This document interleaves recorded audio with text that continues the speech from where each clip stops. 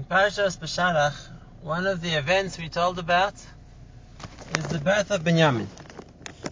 Binyamin, the youngest of the Shvatim, was born after all the other brothers, already when Yaakov and his family were back in Eretz Yisrael. Now, even though we consider Binyamin as one of the Shvatim, an equal among the brothers, but we're going to see there were three big differences between Binyamin and his brothers, and all these were very significant in developing the unique place that Binyamin had, and later on that his Shevet Binyamin had in Klal Yisrael. The first difference between Binyamin and his brothers, probably the most well known, is that even though all the other brothers participated to some degree in the sale of Yosef, and for that they were all liable to be punished, Binyamin had no part in it. Binyamin wasn't even there. And therefore, as we know, that centuries later, when Hashem wanted to absolve, so to speak, Klal Yisrael of the sin of the selling of Yosef, and therefore he brought about the terrible tragedy of the deaths of the Asara Herugei Malchus, the 10 great Tanoim who were murdered by the Romans. There were only 10, because there were only 10 brothers who needed kapara for their involvement in the selling of Yosef. Yosef himself obviously wasn't a part of that, he was the victim, and the only other brother not involved was Binyamin. So the first factor which sets Binyamin apart from the other brothers was the fact that they were guilty of selling Yosef. They were guilty of the jealousy and the hatred which led to the sale of Yosef, and that didn't affect Binyamin. Yosef was his closest brother, and there was never any animosity between them. The second point, which distinguishes Binyamin from the other brothers, is what we read at the beginning of this week's Parsha Vayishlach, when it talks about the encounter between Yaakov and Esav. And the pasuk tells us that when Yaakov sees Esav, so he runs up to him and he bows down to him 7 times. And following his lead, the pasuk says that the sons of the Shvachos and the Shvachos also bow down to Esav. And after that, Leah and her sons bow down to Esav. And after that, Rachel and Yosef bow down to Esav too. And therefore we find that Yaakov and his entire family have bowed down to Esav. The only one we don't find bowing down to Esav, because he wasn't yet born at the time, was Shevet Binyamin. Now this is significant. This is significant because, to some extent, Yaakov's bowing to Esav was, to some degree, an acceptance of Esav's superiority. It's the slave that bows to the master, not the other way around. And whatever the justification or the rationalization of Yaakov may have been, but Lemaisa Chazal already point out that because Yaakov accepted Esav as a master over him, that's why Esav had so many kings before Yaakov was merited any, because Yaakov to some extent had given that mastery to Esav. And if that's the case, the rest of the Shvatim, who had also bowed down to Esav, had also shown subservience to Esav in some form. And as I said previously, the only one who hadn't accepted the dominion of Esav over himself was Binyamin. The Shloach Kodesh says an amazing idea. He says when it came to Purim, that's why it was so important to Haman that Mordechai should bow down to him. Haman was a great-grandchild of Esav, of Amalek, and Mordechai, as we know, came from Shevet Binyamin. And therefore, Haman knew that there was a certain element in Klal Yisrael who had never accepted, so to speak, the had never submitted themselves, had never accepted the rulership, the authority of Esav over them. And that was Shevet Binyamin. And Haman felt if he could get Mordechai to bow down to him, then Klal Yisrael have completely accepted submission to Esav that would give Esav a certain superiority over them. And Mordechai also understood this. And that's why Kamot made to the point of Mesiras Nefesh, Mordechai was not prepared to bow to Esav. He wasn't going to participate in accepting the authority, the power of Esav over Shevet Binyamin. The Shlosh takes this a step further. He quotes a Kabbalah Sefer called the Toras Yaakov, and he says that we know that there's different midas HaKadosh Baruch Hu uses in running the world. One of those midas is what we call the midah of Netzach. Netzach means victory. And the midah of Netzach is manifest when the tzaddikim are victorious. When the Rishayim concede, submit, and the tzaddikim are victorious. And on this, the Toras Yaakov writes that we know that the midah through which the miracle of Purim came about was the midah of Netzach. It was a demonstration of the victory of good over evil, of the domination of tzaddikim over Rishayim. And what made that nace come about was the fact that Mordechai was not prepared to concede to Haman. Mordechai wasn't prepared to bend to Ra, to evil. And therefore, he was given the schus to be victorious in their confrontation. We say this when we talk about the salvation of Purim. We say Shu'asam ha'yisod ha'netzach, that their salvation came about through this midah of Netzach. So it was a demonstration of Hashem's victory, so Hashem giving us the victory of tzaddikim over Rishayim. To take this a step further, when the Arizal explains the various midas of Hashem, and he metaphorically describes them by being represented by certain parts of a person's body, so he refers to the midah of Netzach as the leg. And it was Dafka, the leg, which didn't bow, which didn't bend in submission and servitude to Esav, was victorious. So far, this is all the quotation of the Shlon and the Toras Yaakov. And therefore we see that element of Binyamin, which gave him the ability to overcome Haman, to overcome the descendant of Esav, was the fact that Binyamin had never bowed down to Esav. He had never accepted Esav's authority. And then we come to a third point as well, a third point in which Binyamin is different to the other brothers. This one needs a little more explanation.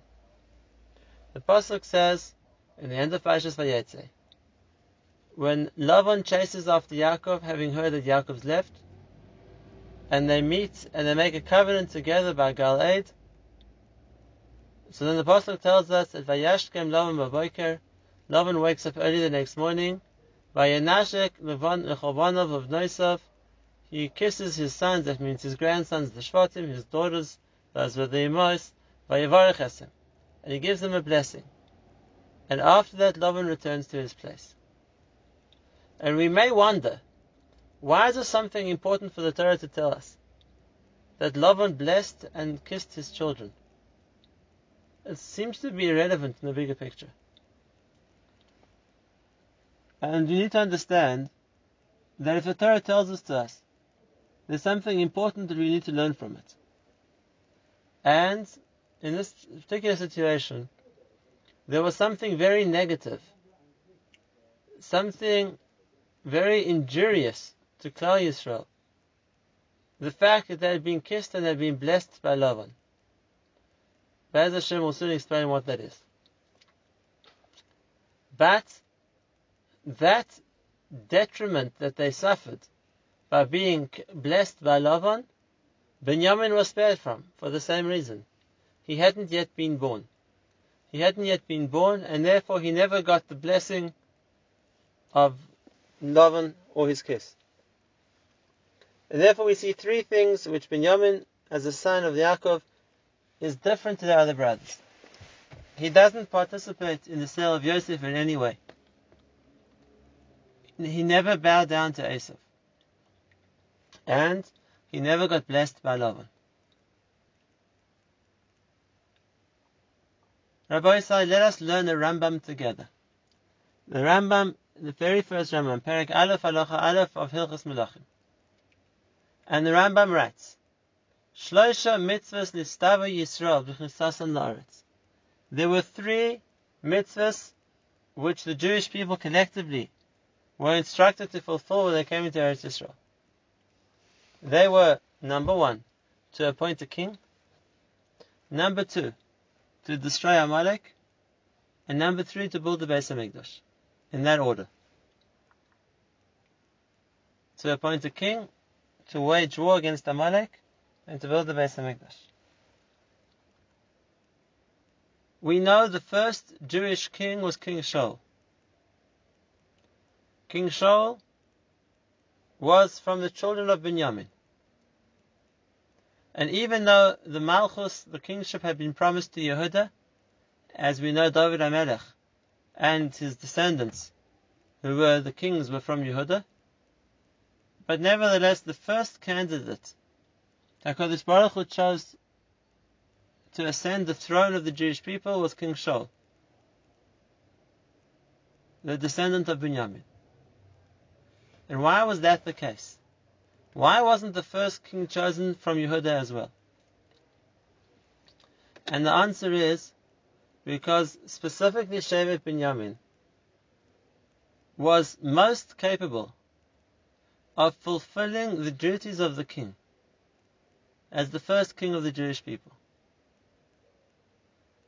Let's understand why. What is it that makes somebody worthy of being a king? So here too, the Rambam instructs us, in the midst of appointing a king, he says, in Sefer HaMitzvos, Shenitztavu L'man Yisrael Melech, we're instructed to appoint a king over us, and his job as a king is going to be Yakabetz U'Moseinu V'Yanigenu. He is going to draw Klal Yisrael together. He is going to unite the Jewish people, and he's going to lead us. The first factor in establishing a monarchy, in choosing a king, is that the king unites the nation. They rally behind him. They connected to each other through a common allegiance to the throne. And therefore, for a king to be a successful king, it needs to be that the people unite to choose him as a king, as we find the Jewish people did. They all sent representatives to Shmuel HaNavi to choose a king. They all ratified the decision. They all accepted Shaul as a king. So the first requirement of a king is somebody who's able to unite Klal Yisrael. Even though Yosef, in his youth, foresaw himself becoming a king, he foresaw the other brothers bowing down to him, but at that stage, the scene wasn't yet set. The brothers weren't yet ready to accept Yosef. They didn't unite under him. If anything, they united against him. And that sin, the sin of selling Yosef, really was the underlying beginning, the root cause of the Sinas Chinam, which later blossomed and engulfed the Jewish people at the time of the second Beis HaMikdash. It's not for nothing that the generation that Hashem chose to avenge the selling of Yosef, the generation that was picked, in which the 10 Harugei Malchus would die, was a generation of the Churban of the second Beis HaMikdash. And the reason is because the Churban of the second Beis HaMikdash, as we know, came about through Sinas Chinam. That was the unfortunate consequence of the initial seed which had been planted by the sale of Yosef. That was when the Sinas Chinam, which had germinated then, had come forward in a way which had engulfed and destroyed Klal Yisrael. And therefore that was the time, the generation where Hashem saw fit, so to speak, to avenge that original act of selling Yosef, and to bring the tragic deaths to the 10 tzaddikim who died, to mechaper for that. And therefore, Binyamin, the one brother not responsible for Sinas Chinam, the one brother who still maintained a close relationship with all his brothers, would be the natural choice to be the king. He had the ability to unite everybody. The second mitzvah that the Jewish people were instructed was to destroy Amalek. And once again, this became the mitzvah instructed specifically to King Shaul. It was his opportunity to destroy Amalek. And as the king of Binyamin, he was uniquely suited for the job, because his Shevet had never humbled themselves to Esav. His Shevet had never bowed. They were more able, therefore, to confront and defeat Esav. That's why specifically the king of Binyamin was given that opportunity. Unfortunately, as we know, Shaul lost his chance, and as a result lost his kingship. But the opportunity presented to him was uniquely to him as the leader of Shevet Binyamin. And lastly, the third of the three mitzvahs which Klal Yisrael were mitzvah, which should have been the job of the king, and it should have been the job of the first king, had he completed the mitzvah he was given of destroying Amalek, is to build the Beis HaMikdash. Now let's understand something. We saw the third way where Binyamin wasn't the same as his brothers was that he wasn't blessed by Lavan. What's so dangerous about the blessing of Lavan? What's so sinister about it? I want to share with you a beautiful idea. Once a year, every Jew in Eretz Yisrael was instructed to come to the Beis HaMikdash and to give thanks. To give thanks to Hashem for bringing him to Eretz Yisrael, for allowing him to visit the Beis HaMikdash, for allowing him to grow fruit and bring it as Bikurim. And the Torah says the point of the mitzvah of Bikurim is to bring the first of your fruit, and the Torah doesn't just leave it up to us to choose what we want to say. The Torah gives us the text of the speech we're going to make when we bring the Bikurim. And that speech begins, Arami Oived Ovi. The Aramean, the Arami, destroyed my father. That's talking about Lavan. Lavan destroyed Yaakov. And then Yaakov went down to Mitzrayim, and he was enslaved there, and Hashem took us out with great miracles, and he took us through the desert, and he brought us to Eretz Yisrael, and he gave us this land, and now we come to thank him. And many wonder, why are we starting the story from Lavan? Why not start the story from Mitzrayim? That's the logical place where Klal Yisrael began. We were enslaved in Egypt, and Hashem took us out, and He brought us to Eretz Yisrael. If one wants to go back to the very, very beginnings, go back to Avraham Avinu. Why start with Lavan and Yaakov? It's a good question. Let's ask a second question. And this is also something that the Mefarshim discuss. Why is Arami Oived Ovi? Lavan destroyed Yaakov. He didn't. He may have attempted to. But in what way did Lavan destroy Yaakov.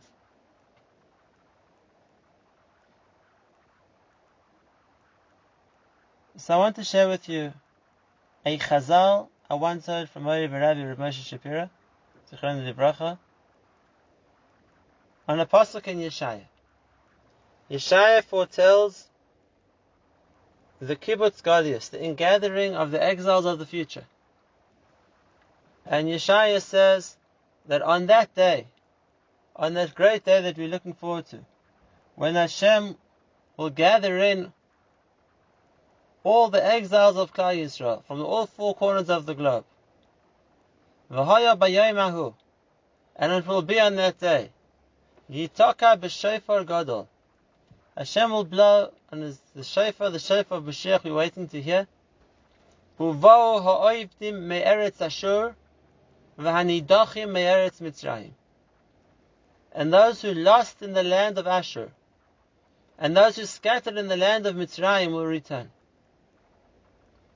What's the difference between those who lost in Ashur and those who scattered in Mitzrayim? And Chazal say that Ashur, Elohim Ashirim li Yisrael. Those refer to the nations who try to befriend the Jews, who try to be good to the Jews. And Mitzrayim, Elohim Etzirim li Yisrael. There are those nations who came to oppress the Jews, to make them suffer, to persecute them. We see that in the world. In those places where Jews are treated as equals, are befriended, and in those places where Jews are oppressed, are persecuted. But what happens in these two places? In Ashur there are Oivdim. In Mitzrayim there are Nidachim. A Nidach, somebody who's scattered, that's the result of persecution. People run away. They hide. They disperse. And therefore they are the Nidachim be'eretz Mitzrayim. There are those who dispersed, who scattered in the countries of persecution. And what about those who are in the lands of Ashur? Those who live in the lands which were good to the Jewish people, treated them as equals? That causes oivdim. They get lost. Jews in places like that assimilate. They lose their identity as Jews. In Ashur there are oivdim. In Mitzrayim there are nidachim. And the shofar of Mashiach, the Navi tells us, will bring back both. The wake-up call of the shofar will awaken the Jews who lost in the land of Ashur, and will also gather together the Jews who scattered through the lands of Mitzrayim. So we see from this chazal, Ashur is oivdim. It's causing Klal Yisrael to get lost by their connection to their host nation. Arami oived ovi. Lavan wanted Yaakov to get lost. Lavan wanted to convince Yaakov's children to accept the culture, maybe the values of himself, of Haran. Where do we see this? This was the blessing he gave his children. Lavan presented himself as a big tzaddik. Not only that, he was glad to say time and again, Hashem appeared to me last night. He said, Kinderlach, I'm a Navi. I saw Hashem last night. I'm going to give you a bracha. You should be successful in life. I'm going to bench you. You should have hatzlacha in whatever you do. And that way, whenever you do have hatzlacha, remember the Zayda Lavan. This is all my bracha.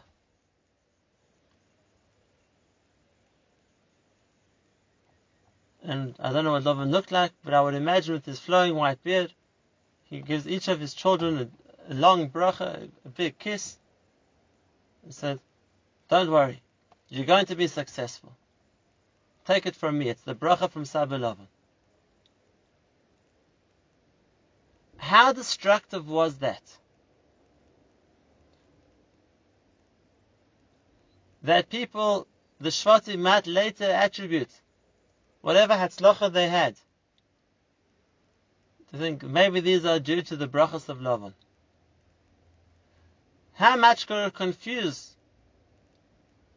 Yaakov's children, Lavan's grandchildren, when they think that Lavan gave us such beautiful brachas? Maybe that's why we're getting hatzlacha.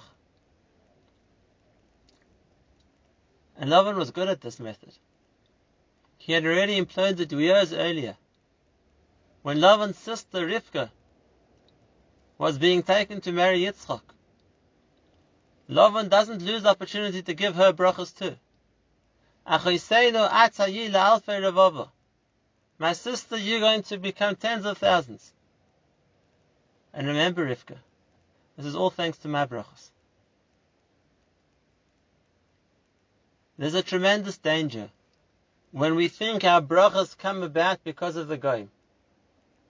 Whether it's in the spiritual sense, if we'll attribute it to the brachas of Lavan, or in the more physical sense, when we attribute our success to the host nation which has been good to us, to the society we're living in. That's the start of becoming Oved, of getting lost. And the antithesis of that is the Beis HaMikdash. The Beis HaMikdash, as we know, is the conduit of bracha which comes from Hashem, not through anything else, not through a connection to any other religion, not through the medium of any other person. And that's why when we bring the Bikurim to the Beis HaMikdash, and we want to thank Hashem for His bracha, then we say this has nothing to do with the Zayda Lavan. Arami Oved Avi. The brachas he gave tried to destroy us. That's not where we attribute our success to. That's the start of where we begin our dissertation on thanking Hashem for His bracha.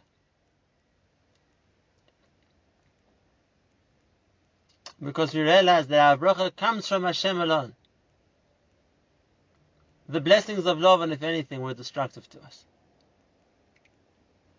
Binyamin never faced that challenge. If Binyamin gets bracha, it's only from Hashem. Binyamin never got blanched by Lavan. And that's why, to build the Beis HaMikdash should have also been the function of the first king, had he merited to do so. But what we do know is that the building of the Beis HaMikdash took place in the Chelek of Binyamin. It's the only territory where bracha would be seen as being only from Hashem. There would be no mistake of thinking that any Lavans had participated in the bracha that Klal Yisrael get. And I want to finish with one last idea. Moshe Rabbeinu's bracha to Shevet Binyamin. He says, LeBinyamin Amar, Yedid Hashem, the Shevet who's beloved by Hashem. Yishkon Lavetach Olav. Hashem will rest on him Lavetach, securely. Choyfei Farov Kol Hayom, hovers above him the whole day. Uvein Kseifav Shachen, and rests between his shoulders. And if you look at this pasuk, it seems to be either repetitive or contradictory. We begin by describing the Shekhinah as being shachen, resting, something we can see here on earth, something which we can behold in the Beis HaMikdash. And then we say it's chayfef, it's hovering above. And then we come back in the conclusion of the pasuk of Vein Ksef of Shachen, it comes back and rests again. What's the pasuk referring to? What are these three stages? The Sifri brings, the Ramban quotes it, that the Maila of Shevet Binyamin is that not one, But all three Beis HaMikdashes will be built in his territory, in his Nachala. And therefore, the three expressions are referring to the three Beis HaMikdashes. The first one, Hashem is Sheichen Lavetach Alav. Rests on him Lavetach, in confidence. That refers to the first Beis HaMikdash, where the Shechina was tangible, was visible. It was Shochen, Lashon Shechina. It resided here. And why Lavetach? In confidence. Because in the Shevet of Binyamin, they hadn't bowed to anything else. And therefore they were Zeicha to host the Shechina and to bow to the Shechina. And as long as Klal Yisrael bowed to the Shechina, they had the first Beis HaMikdash. We know the primary sin which brought its destruction was Avodah Zarah, when they began to bow to other things. Then they lost that first Maila that Binyamin had. The first Maila that they were meant, the Klal Yisrael collectively were meant to have. Don't bow to anything else. Binyamin, who had never bowed to another person, had never subjugated himself to Esau, he deserved to have the Beis HaMikdash, where only Hashem was being served. And the second expression, Chayfef Alav Karayam, refers to the second Beis HaMikdash. There wasn't a manifestation of the Shechina. It hovered above. It didn't make its presence felt here on earth. We knew it was above us there. Chayfef Alav Karayam. And what was the schus that Binyamin had, that he was going to be the host to the second Beis HaMikdash? The Maral says that the schus of the second Beis HaMikdash was the achdus of Klal Yisrael. And as long as Klal Yisrael were united, they deserved to have a Beis HaMikdash, to have a communal point of Avodas Hashem. And if that's the case, then no one deserved it more than Shevet Binyamin, because they were the one Shevet who wasn't involved in the hatred between the brothers, in the selling of Yosef. And we know that third Beis HaMikdash lasted until it was destroyed by Sinas China. And then eventually we come to the last, and the third Beis HaMikdash we hope to see soon. And that the Pasuk says, Uven Kseifa of Shachen. Hashem will rest again. Shachen, he will rest here. The Shechina will be manifest in the third Beis HaMikdash. Will again merit all the miracles that there were in the time of the first Beis HaMikdash. That is Uven Kseifa. Between his shoulders. What in the Torah is given this metaphor, this description of being between the shoulders? If we look in Parshas Tetzaveh, when it talks about the garments of the Kohen Gadol, the Bigdei Kahuna, so it talks about the ephod and the two stones which the Kohen Gadol wore on both of his shoulders. And it says, on those two stones, you should inscribe the names of 6 Shvatim on the one stone, and 6 Shvatim on the other stone. And they're going to be a source of bracha for Klal Yisrael. The names of Klal Yisrael describes of the stones, so to speak, they become a conduit of bracha for the Jewish people. That's going to be the primary factor of the third Beis HaMikdash. It's Bank Seifov. It's between Klal Yisrael. It's going to be the source of bracha, unparalleled bracha, which there'll be when the third Beis HaMikdash is built. And if there's going to be a choice of in whose nachala, in whose portion, in whose inheritance should the third Beis HaMikdash be built, which shevet most deserves that their nachala should be a source of bracha, it's going to be Shevet Binyamin. Because Shevet Binyamin has nothing else to attribute their bracha to besides Hashem. They never got the dubious blessings of Lavan. They can see clearly whatever bracha they have comes from Hashem.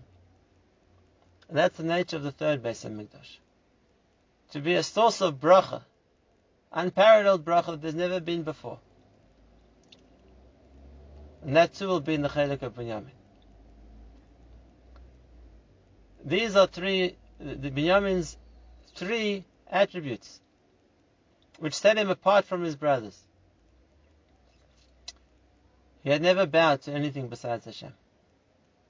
He had never received bracha from anything besides Hashem. And he wasn't involved in the sinas chinam of the brothers.